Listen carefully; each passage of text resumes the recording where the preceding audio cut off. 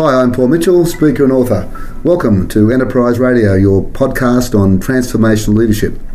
In this interview, we talk with Father Chris Riley, who is the CEO of Youth Off the Streets. One of the definitions of leadership that I really love, I think it was Ernest Shackleton who first said it, was that a leader is a dealer in hope. What a great definition. And you'll find that Father Chris absolutely epitomises this.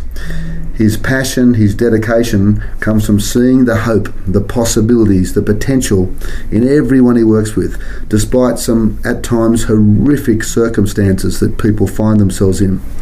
So sit back and listen to the difference you can make in the world with the power of purpose.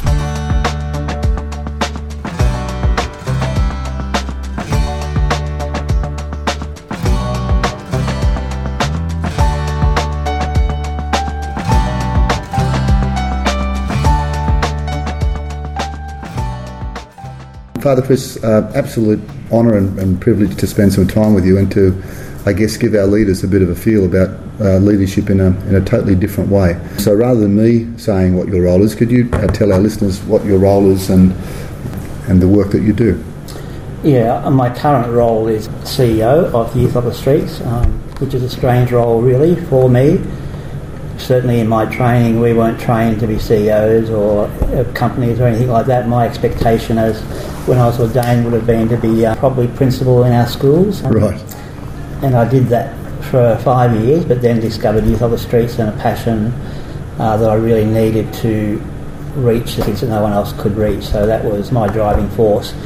The CEO role is, but it's very different the way I would operate as CEO. I don't manage the business side so much. I manage the services, the delivery of programs to our kids that is most important. I think when you have a normal CEO, they have a company or a business they have to run. Yes. I let the business side get done by other people. Yeah. They report to me, those people. My time is taken up in the services. That's where my passion is. Okay. So I need to lead, not in the business sense, but I need to lead in the operational and services area. So I need to be updated with things so I can introduce new strategies for kids, new programs for kids. Right. So that's how I see myself. That's my role. We're a charity. We work with kids, so the CEO really needs to be an expert in that area, not in the business area. Gotcha. So you leave that, obviously you've got a great team around you, leave that up to them. Yeah. But for you, it's about strategy, new services, helping and reaching the kids and keeping the passion alive, I would think. Yeah, that's very important to me. Yeah. And can you tell us how you first got involved with this? I know it was 1991 that Youth Off the Streets was set up, I believe. I actually joined the religious order I belong to now because I'd seen the Old Boys Town movie when I was 15. Yes, I saw that. And decided at 15 I was going to be a priest to do the same sort of things. And because I was so shy and introverted and still I'm very much a loner, it's strange that I'm in this sort of job, but I was so introverted, my parents sent me to a boarding school. I had no knowledge of, never heard of the order, never heard of the boarding school. I got sent to that one because it was $120 a term in those days. It was cheap.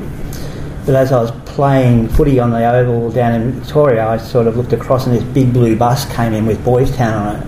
And I thought, wow, what's that?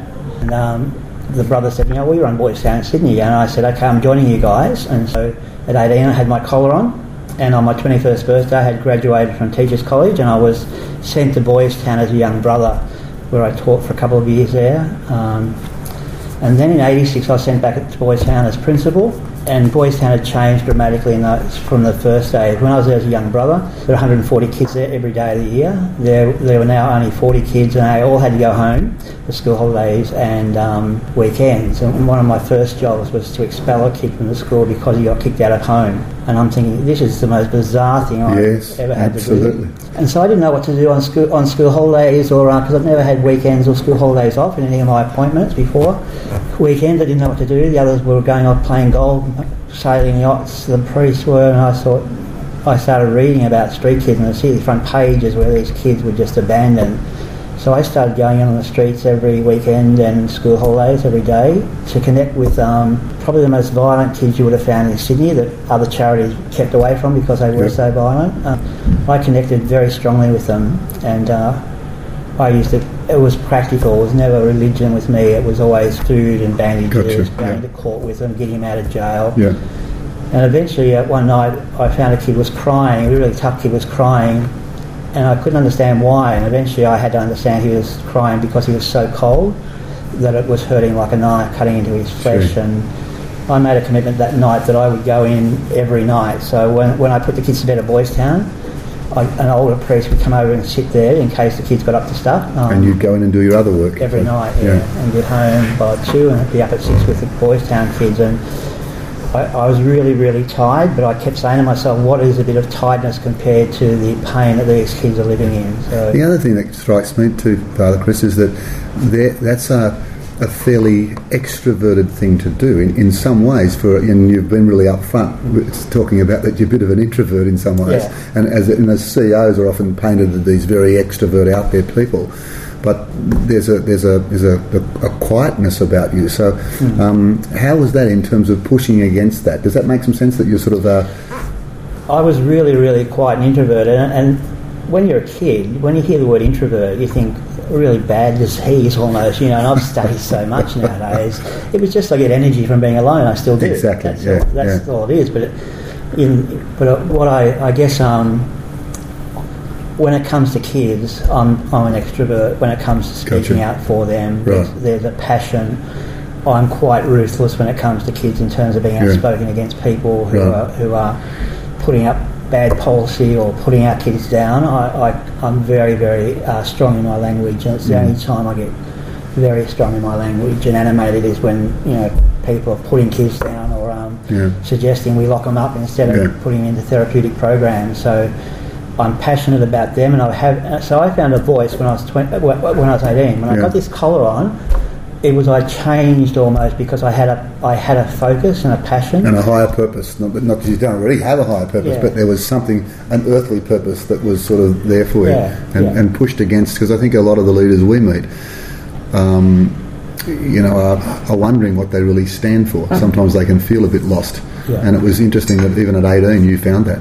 I did, and the kids are amazed still. I said I was 15 when I got it, and I teach year 11 and 12 English here, and it was how did you get it so quickly? I'm saying I was really, really lucky because you guys are floundering. You're 18, 19 now almost, but I did find it, and it gave me a really strong voice, and and right throughout even Teachers College, it was as if my lecturers sensed that I had this mission with disadvantaged kids. So I was put not into mainstream schools for teaching prac, but into orphanages where my lecturers wrote glowing reports about my ability to connect with young people and particularly marginalised young people. And that orphanage, I remember, they were little kids. I was trained as a primary teacher originally.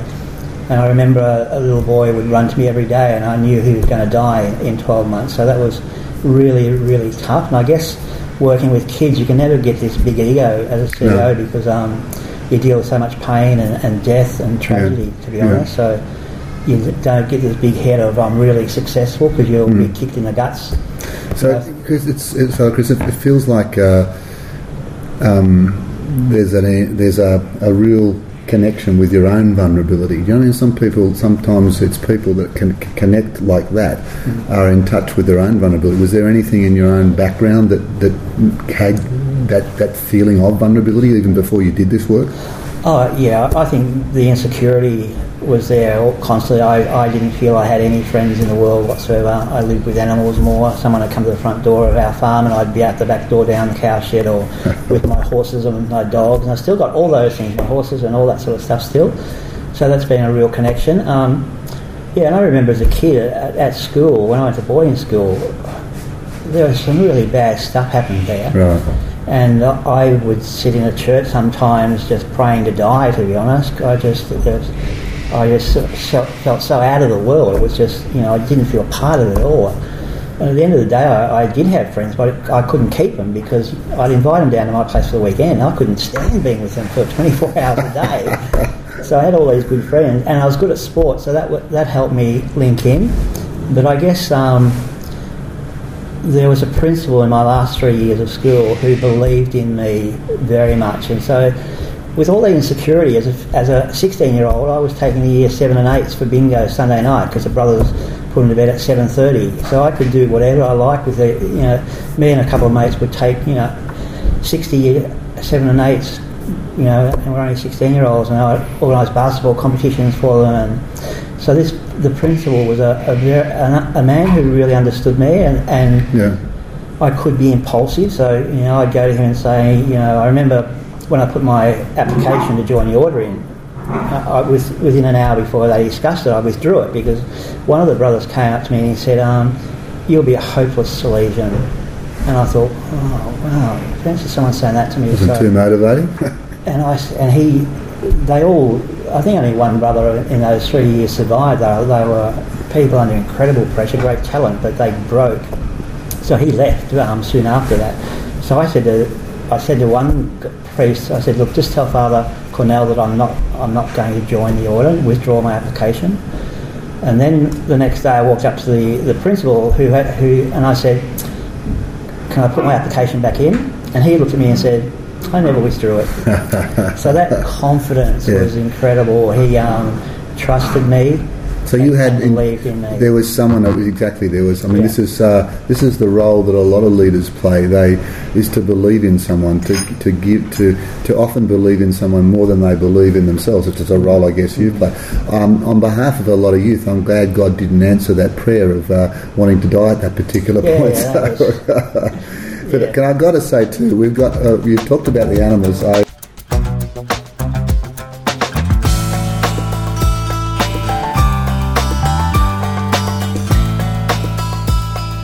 So what does leadership mean to you? You've talked about that it's a bit of a different leadership role. What is, and where have you seen what you would consider great leadership? I guess that principal I was speaking about was probably the greatest leader I've experienced, and he was really quiet. Never got upset with me anyway, or other people. Was very, very calm. And I had to learn that because I was impulsive as a young bloke. I wanted to move. I could run 20 miles without blinking, so I'd be out there charging around with kids. And would be, want to do this, and I'd be, challenging this person and that person. And he always accepted that, and I just kept watching him and just seeing that he was always calm. He saw the strengths in me, and I think that's probably the most important thing for me is the ability to see strengths in people. And so I think all our programs with kids are strength-based. We call them strength-based interventions. And I think with staff, the staff that I personally supervise come in when they first are being supervised by me and say, have you got anything for me? Basically, are you going to tell me off? And I said, well, if I'm going to tell you off, it won't be during supervision, that's for sure. There'll be a corrective action if I need to do that. And I don't think I haven't done one of those in a long, long time.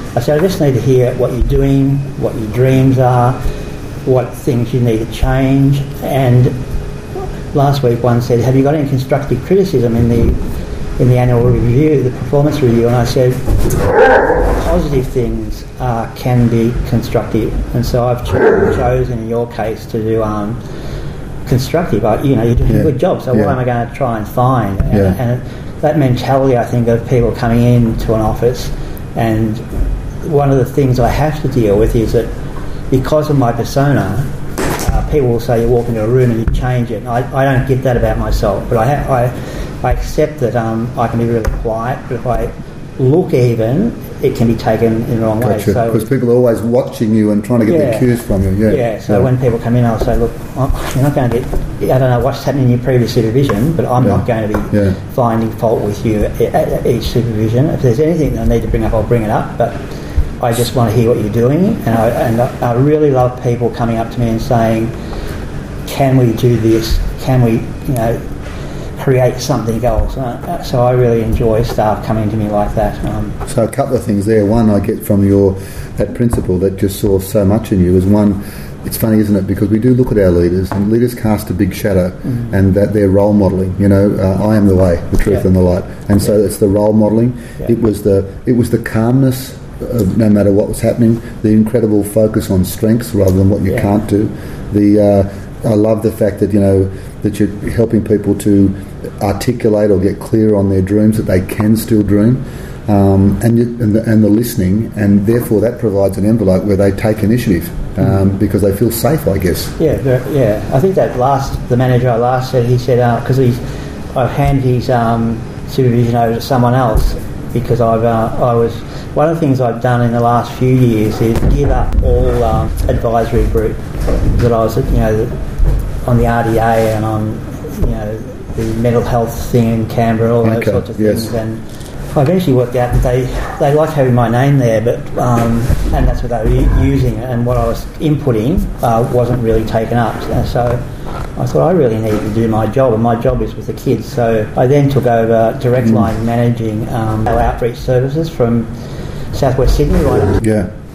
And also all the residential care. So I took over all those cluster managers as well.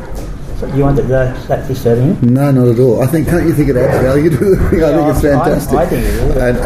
And listeners, I've got to let you know we're quite safe here. But if you saw the size of these dogs, it'd blow you away. We should get a picture of this to put on the site as well. An interesting thing coming through here is that a lot of leaders get distracted from what their real job is. I'm not saying those committees were a distraction, but something in you said, hold it a minute, what's the best use of my skills, what's my real job? And you got back to mission, if you like. Would that be a fair summation? And my staff will say the only time I'm really animated is when I'm talking about my kids or if I'm teaching. And it was interesting, the kids yesterday, they started talking about religion, and I said something about religion, and one of my girls looked at me and said, "We've never heard you talk about religion." I said, "I don't talk about religion. It's damn boring as far as I'm concerned. Go get off it." But what they said about a priest, they said no other priest would care about us. They would be in their churches and their parishes, and yet you're sitting here with us. Yeah. Why is that? And I said, well, because you're the most important people in my life. Yeah. And one of them said, we believe you because we were told that you've given up all these committees to be with us. And I said, you're the people I would prefer to be with. I don't like going to functions. I don't like black tie events. I don't like those formal things. They drain me terribly. But in this classroom, I feel really good. Out at outreach. Isn't that great? We talk about in one of our programs that a leader needs to find the channel that best suits them. Absolutely. And that some people are quite good in terms of leading big groups and talking to big groups. Some people might be like fireside chat, but it feels like you found your channel. You know what works for you, and that's where you best lead. Yeah, I do. I can connect to big groups. Yeah. I know I'm a very powerful speaker. I've just come back from Norfolk Island, given advice there, and the whole island is excited that, I spent 2 days, 14 hours, back-to-back meetings with every group on Norfolk Island talking about young people. So I see that as really significant part of my job too. So I do have cut down a fair bit, but I do a lot of talking about challenges with young people and giving people examples, and can have a room full of people in tears because of the background of the kids I get very close to, and I tell the story very well. Yeah. That's the only story I can tell. It's the only conversation I can have. Yeah. That's why I can't do black tie events, because they want small talk at that, and I don't do that. No, I just get out. Honestly, if I go into a black tie event and they're all still standing at the door still, I'll go down and sit in a quiet place in the hotel. So they're all sitting down, so I'll go in, sit on my seat, do what I have to do, and go. So last in, first out is my theory with events like that. And it's more real. It seems to me that the authenticity, you see such rawness in life. Yeah. To have anything else but that is such a contrast as such. Yeah.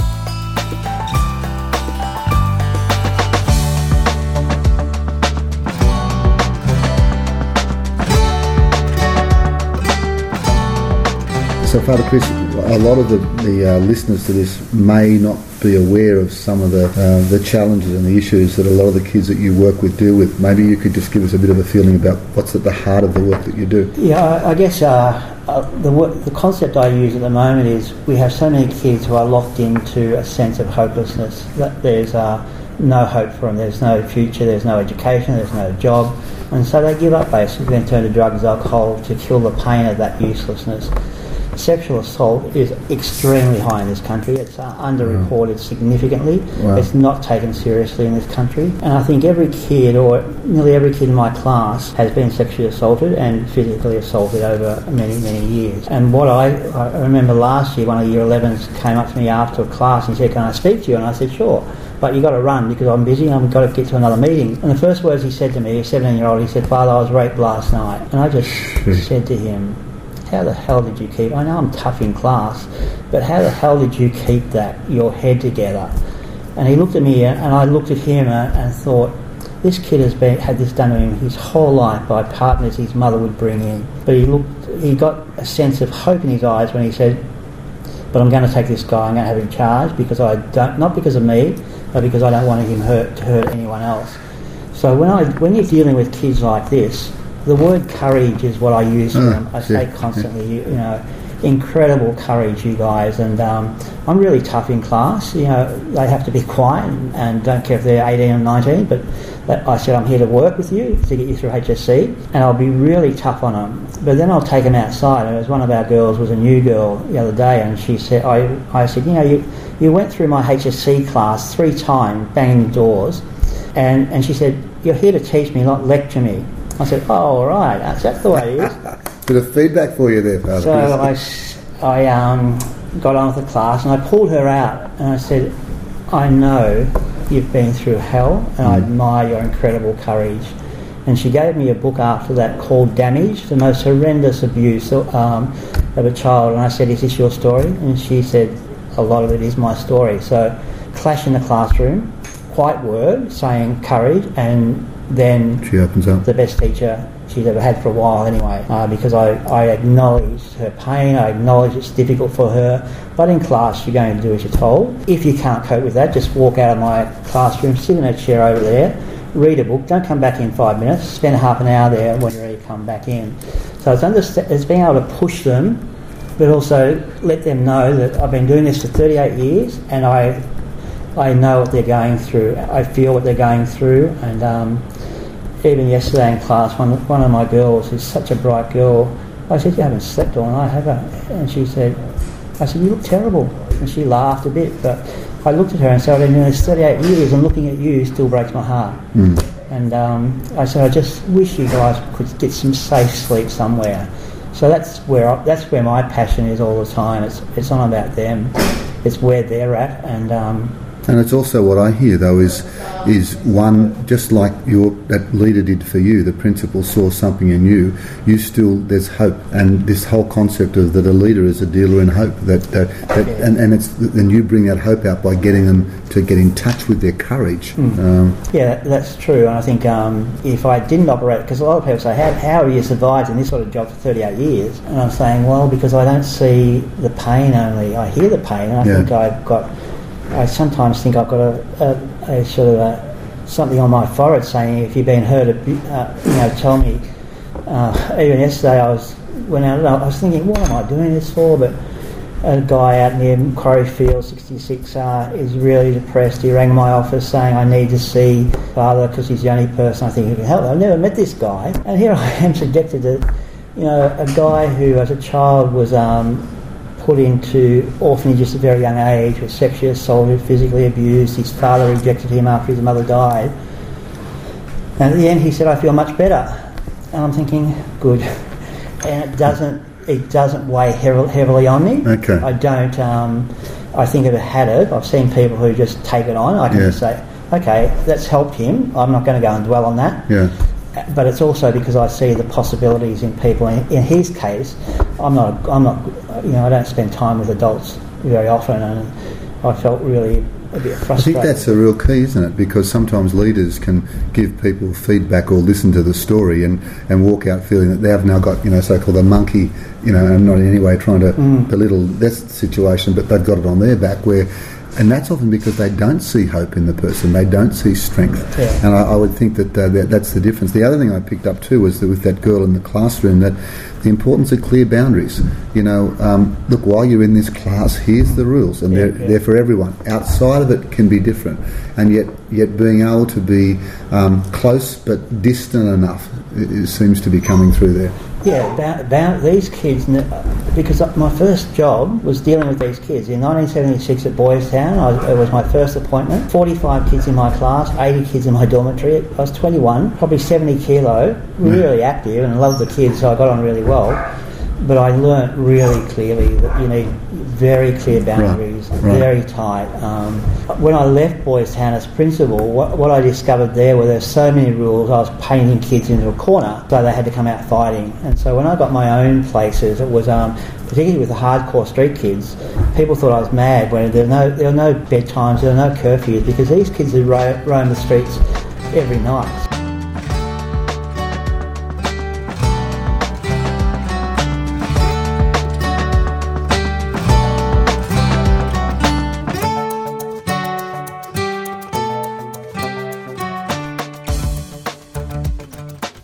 You're meeting people where they're at, not where you want to be.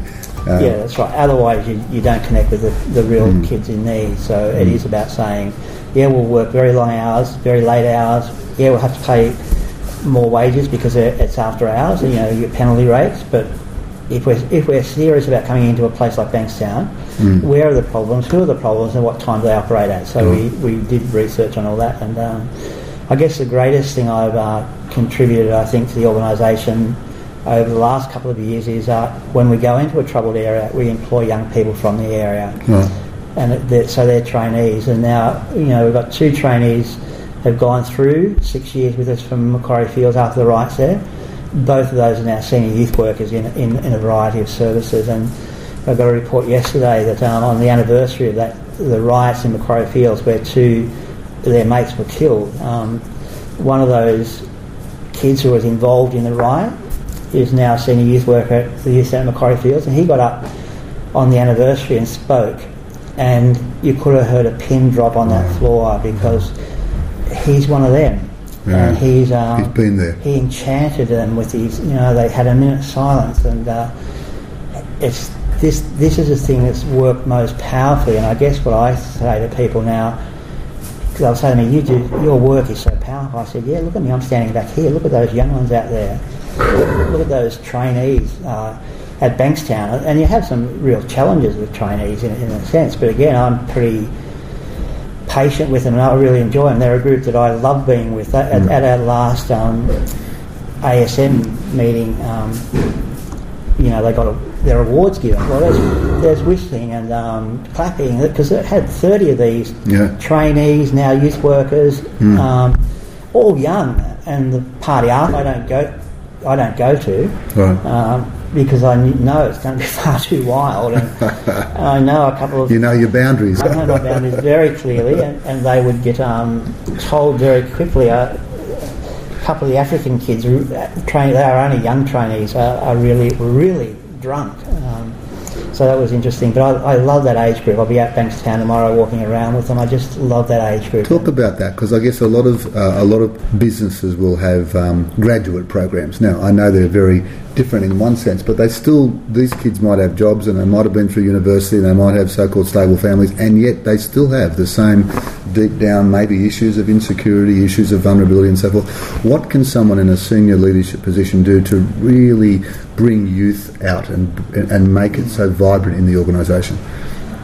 I guess that the strategy I picked up of getting trainees on board whenever we went into an area, so what you see when you move into an area is someone might go in and bring a program in, right, and you don't get as accepted, and at times the fact I move quickly doesn't mean I make friends in all other youth services. So, if Koshy says on Sunrise, one man will say Bankstown, I said, oh Koshy, what do you know what youth services are going to think of me when I go into that area? So, but what we've been able to do is really quickly get young people who are passionate about their community. I don't care what their reputations have been beforehand. I say once you've got my shirt on, there's no room for movement there in terms of breaking law and so forth. And we just seem to just get these amazing young people very, very quickly. And I think when we go into a new area, I always lead it. I don't get a manager straight up. I will be there leading. And in Bankstown, for example, the police basically said to me, it's too dangerous for white people after dark in Bankstown. So I said, if I'm going to send trainees out in that area, I need to be there with them, even though they're all dark-skinned, so they were going to be safe anyway. But they had a passion, and I remember Sunrise did a story, and after his story, one of the young ones ran up to me and he said, "Can I give you a hug?" And I said, "No, you can't. I don't hug people." But there's this tears in his eyes and passion in his face that says, "I'm going to make a difference in this community." And seeing that in young people and walking down the street with them, tall, strong young guys, and we always get young guys at the initial, and then about 8 months after, there's a need then to get girls trainees as well. So I'm picking up here in terms of within organisations, be present, show up, at least in those initial stages. Like no one like, if you like, the leader, we're talking about, it's no one like that to model the way. Also then get them to do it, rather than thrusting a program on them. What are those graduates in this case passionate about, and tap into that passion so they're the ones that make the difference. Because they're known, and you have some great conversations, some funny conversations when you're sitting around with these guys. I mean, sometimes I have to say, I am the CEO and I am a priest, so will you watch your language and your conversations? But I remember being at Bankstown one day, a group of kids came out swearing. Now, one of the young Muslim kids who was a trainee, he's only 18, very connected to me. No swearing fathers here, and I'm thinking, I didn't tell him that. But it was just that sensitivity, and but you're just sitting around, waiting for kids to come in, and you're cooking a barbecue with them, and they get really, really familiar, and I like that.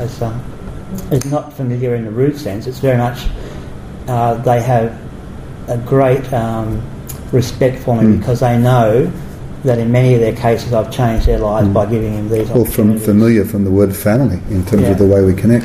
In terms of family and connection and boundaries, how do you maintain good relationships with your team? Because you talked about the importance of that management team, yet at the same time not let the standards slip.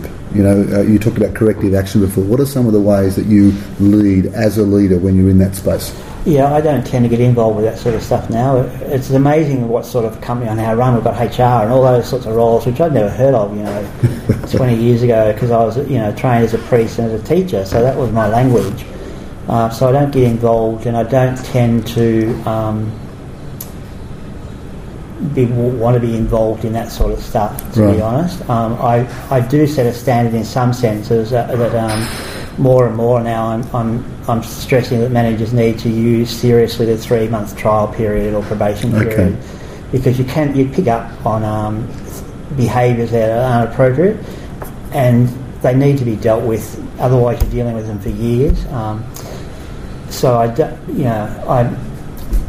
I'm not the best buddy to everyone. I'm not that role. I find very easy with young people and my managers, but in the middle sort of stuff, I let managers deal with that, and some of that stuff really does concern me about, not often, but I really get cranky when there's people who have no integrity, who will go off and get a sick certificate because their manager gave them a direction or a correction that they didn't like, and so their reaction is to go off and get a sick thing. And having people on those sorts of situations for months, I just think, how do people live with themselves and then come back again after the certificate runs out? Within 3 hours are back again. I'm thinking, that really makes me cranky, because there's so much work to be done. It's so little integrity, and they're draining the resources. We're a charity and we're still having to pay them because they're on that sick leave or whatever. So, but there's not a lot of that, but that really does really annoys me when I see these people don't really put the kids first. The majority of my staff do everything for the kids and love the kids, but there are people who are in it for the job and want the easiest way out. So they really make me very cranky. You wouldn't tend to attract, this is my presupposition, that you tend to attract people that really want to be here, I would think, to make that difference though overall. Would that be the case? Or? I think that would be mostly the case, but we have had experience, and again there have been people who have been kept on as casuals, and I really don't like. We need to be really careful of casuals, because they do have rights too, and at times they have been neglected, so have been caught out. So those people get a bit disenchanted again if they haven't had managers, I guess, who have been supportive or positive with them. And I guess we do. When I have a senior manager who is really tough on people. I certainly am happy to deal with that conflict in terms of senior managers don't like this about me, but I say any staff, any kid has a right to meet with me no matter what. Okay. And if they come in, and even my development team get really worried because I know so much, because I'm on the grassroots. I'm dealing with managers who are having problems with the office, who are out there with the kids and need instant action. So I will come back from a supervision and say to the office, why hasn't this been action to these people? You know, why haven't they been given a budget? Why haven't they been given approval to purchase these things that are crucial? And you get a vibe of, I wish you didn't know so much. But I said, So it's a really interesting role, because it reminds me in, say, some of the hospitals where you have, like St Vincent's, where you have a director of mission. And so you're really director of mission, and at the same time you're at that grassroots level, knowing what's going on.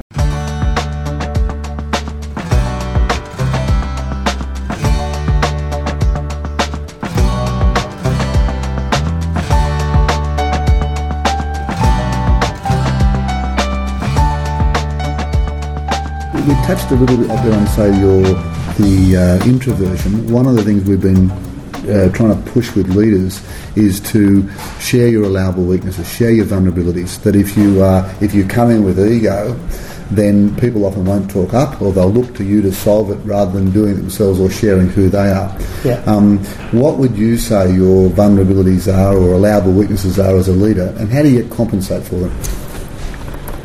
I don't think I have a great ability to manage the business side, and I haven't tried and don't want to try. And you'll be very upfront about it too. Yeah. And I'm very what I do very effectively is I don't micromanage anyone. Okay. So once I give a person a job, I expect them to do the job. I won't be trying to find fault with them. I won't be calling them in to tick off boxes. It's basically, I trust you. If you blow that trust, be careful then. But I really try and just give people a job, don't interfere with that job. If they're senior managers, I'll supervise them, so they'll talk about issues with them anyway. So that's certainly one way I do it, where I just say, set of skills. Yeah. I'll get people who have those skills and I'll trust them, and I won't be doubting them or finding fault with them. So certainly that's one way of saying, I don't have every skill. I lack a lot of skills. I like really tight structure in a classroom, but there are some kids at a stage where they need to deal with their pain before they get put into structure. So we'll start a school for those kids, and I'll keep right away from it and let the teachers who are really patient, and it's only a very small group of kids normally in that setting, but let teachers know and have that passion do that job. So I just know when I have to let go. I can't reach every kid, but we as a nation can reach every kid. I can reach a group of kids, as will every staff member we have. So acknowledging that I don't have the ability to connect with every type of kid around. So it's basically also acknowledging there's certain skills I don't have, and then getting out of the way of people that have those, not micromanage them, which is a sense of trust, knowing that your reach is not going to be there for every kid, so it has to be done through people rather than through you, I guess. Yeah, and the bigger we get, the more that becomes a reality. And the more you become, to an extent, even more a director of the culture, or the keeper of the flame. I don't see myself in that role, but some do. But I don't have that. If there was a piece of advice you could give to corporate leaders, I mean, you've talked to many, you've met many, to create more human enterprises, what would it be? Even though I know you don't see yourself in that role, Father Chris. It's really hard for me to give advice to CEOs of other companies. I guess at the end of the day, if you don't have passion for your work, there's no point being there. I just really think it's something you must really love, be passionate about, want to do, and not be able to do everything, but at least be in touch with the core elements of your company. And for me, the core elements are the young people we work with. So that's where I become focused on. So I guess CEOs need to look at allowing their people to work, without micromanaging them. They tell me in some fields that I remember being I shouted at someone in a board meeting. I really blew hell out of my PA but it was all set up. She brought a $2 million check in to the board meeting. And one of the board members looked at me and she said, "Was that a joke?" I said, "Yeah, no one yells at each other in workplace." She said, "Yeah, they do." Yeah. I said, "Really? What, you get yelled at?" "Yeah, I'm a lawyer and I get yelled at." I'm thinking, wow. And Judy came in with a $2 million check and I said, "How dare you interrupt this board meeting?" And she said, "Oh, I'm sorry, Father, she has the ability to put on tears." And so we laughed and said, "Oh, she's brought a $2 million check in that she's got." But it was amazing when the board members actually thought that I was serious. That we do it, wow. And I said, "Does this happen in your..." "Yeah, it happens in a lot of corporate areas where people shouted at and put down." I'm thinking, well, that's really quite scary. And so I guess that's, apart from the CEO and the leaders, is there advice about how we can just best be with each other in a business? Yeah. And with each other, like with team members? Yeah.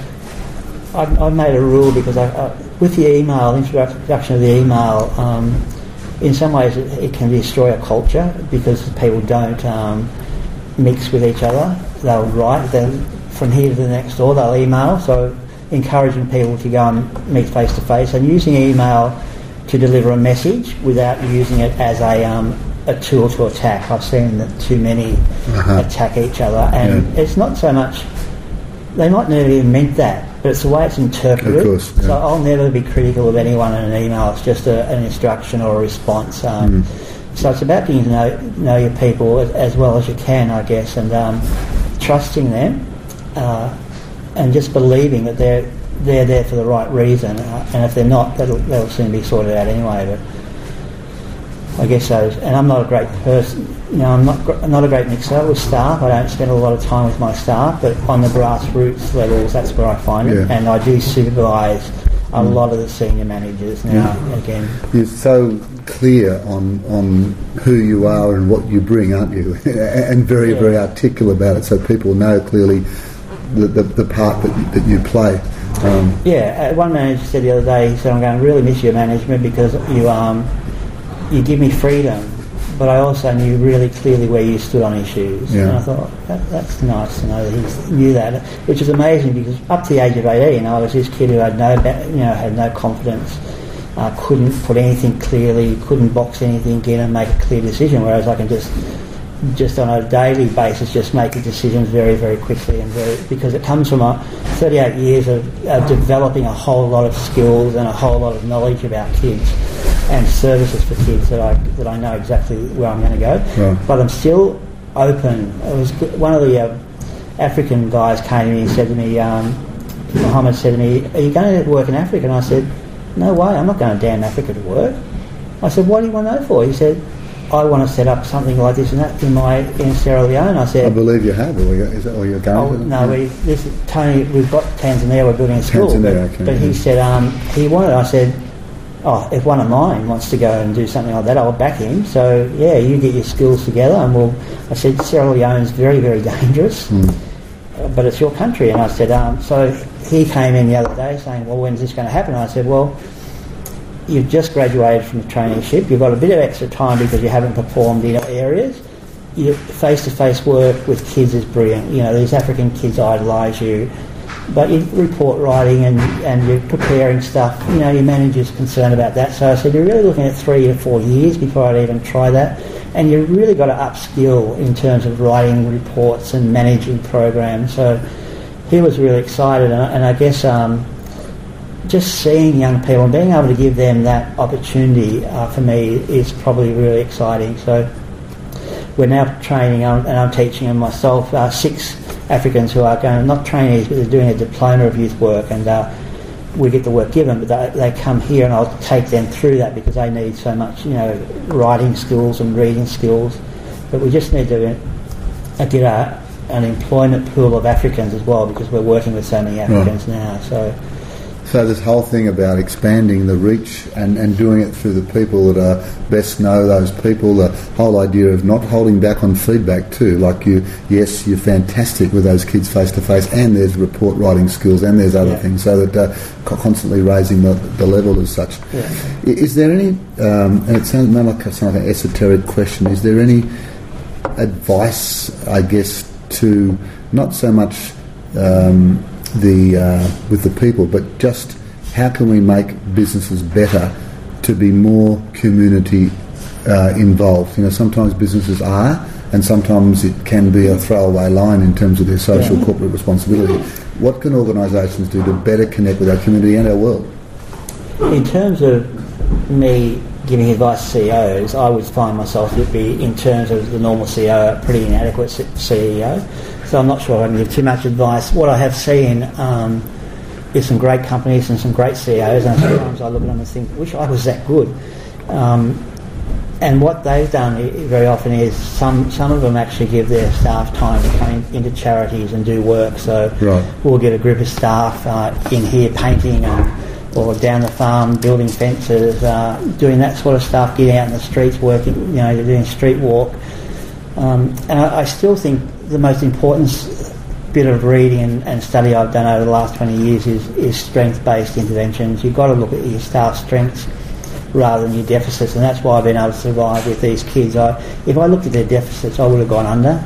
Okay. If I only concentrate on their deficits. And I think we've got to see that each person's different, all have a great deal to offer, and we've got to find that that goal, if you like, that strength of theirs, and encourage that strength before certainly looking at I think it was another faith, the Buddhist faith, they talk about if you look for the dirt or look for the gold, it doesn't matter either way, you'll find it. Yeah, that's true. and so one thing is, it sounds like just get them involved and maybe give time to be involved with the community through corporate. Yeah. And the second big thing, look for strengths, play on strengths. Within each of their team. And I guess with young people, I say to my staff, you know, these kids need a lot of patience, and you know, if they're in a drug program, it may take eight or nine attempts. So when you don't give up after the first one, and if you're constantly looking for deficits, it becomes adversarial with young people, and I presume it becomes adversarial in any company where, you know, someone is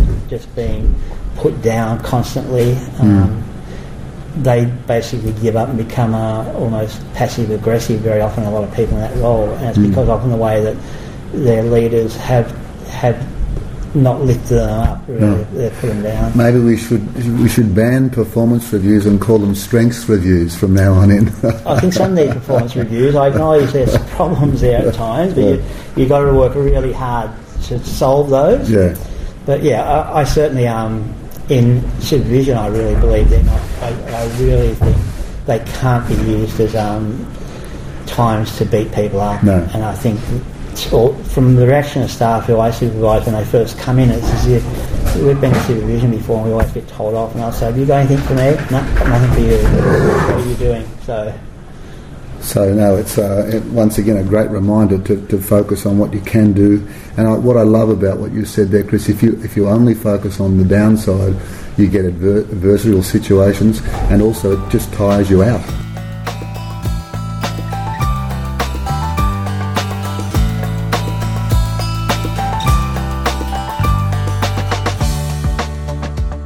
So, any last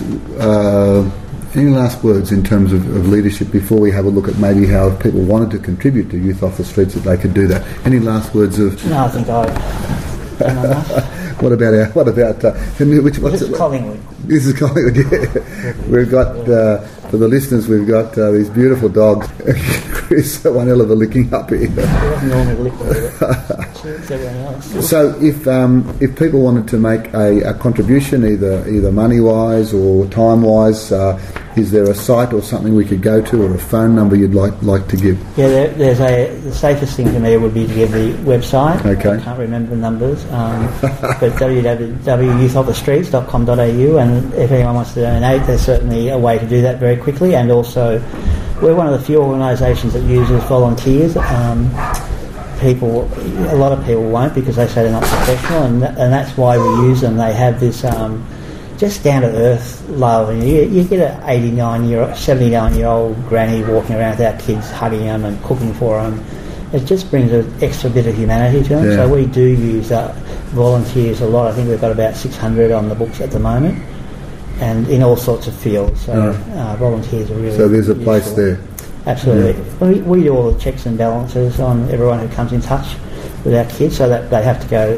That's not distressing if there's not something in your background anyway. Yeah.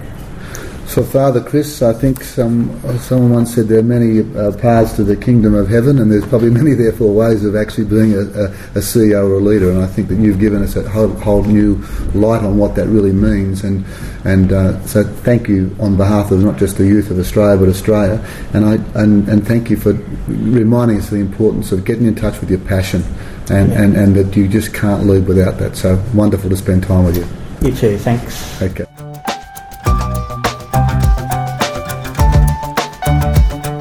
So there we go. Many, many lessons, both from Father Chris and his 2 dogs, and lessons for all of us, irrespective of the leadership roles we find ourselves in. Some of the things I love that Father Chris talked about is find your purpose, find your passion. Without that, you just won't have the energy to keep going. Imagine that, 4 hours sleep a night for months on end. Look for and build on the strengths in others. They're there. You have to look for them. Get close to people, but not too close. Know what leadership style best suits you and what you're best suited to. Get clear on boundaries and uphold those boundaries. And above all, really care. And that's certainly what Father Chris does and the youth off the streets.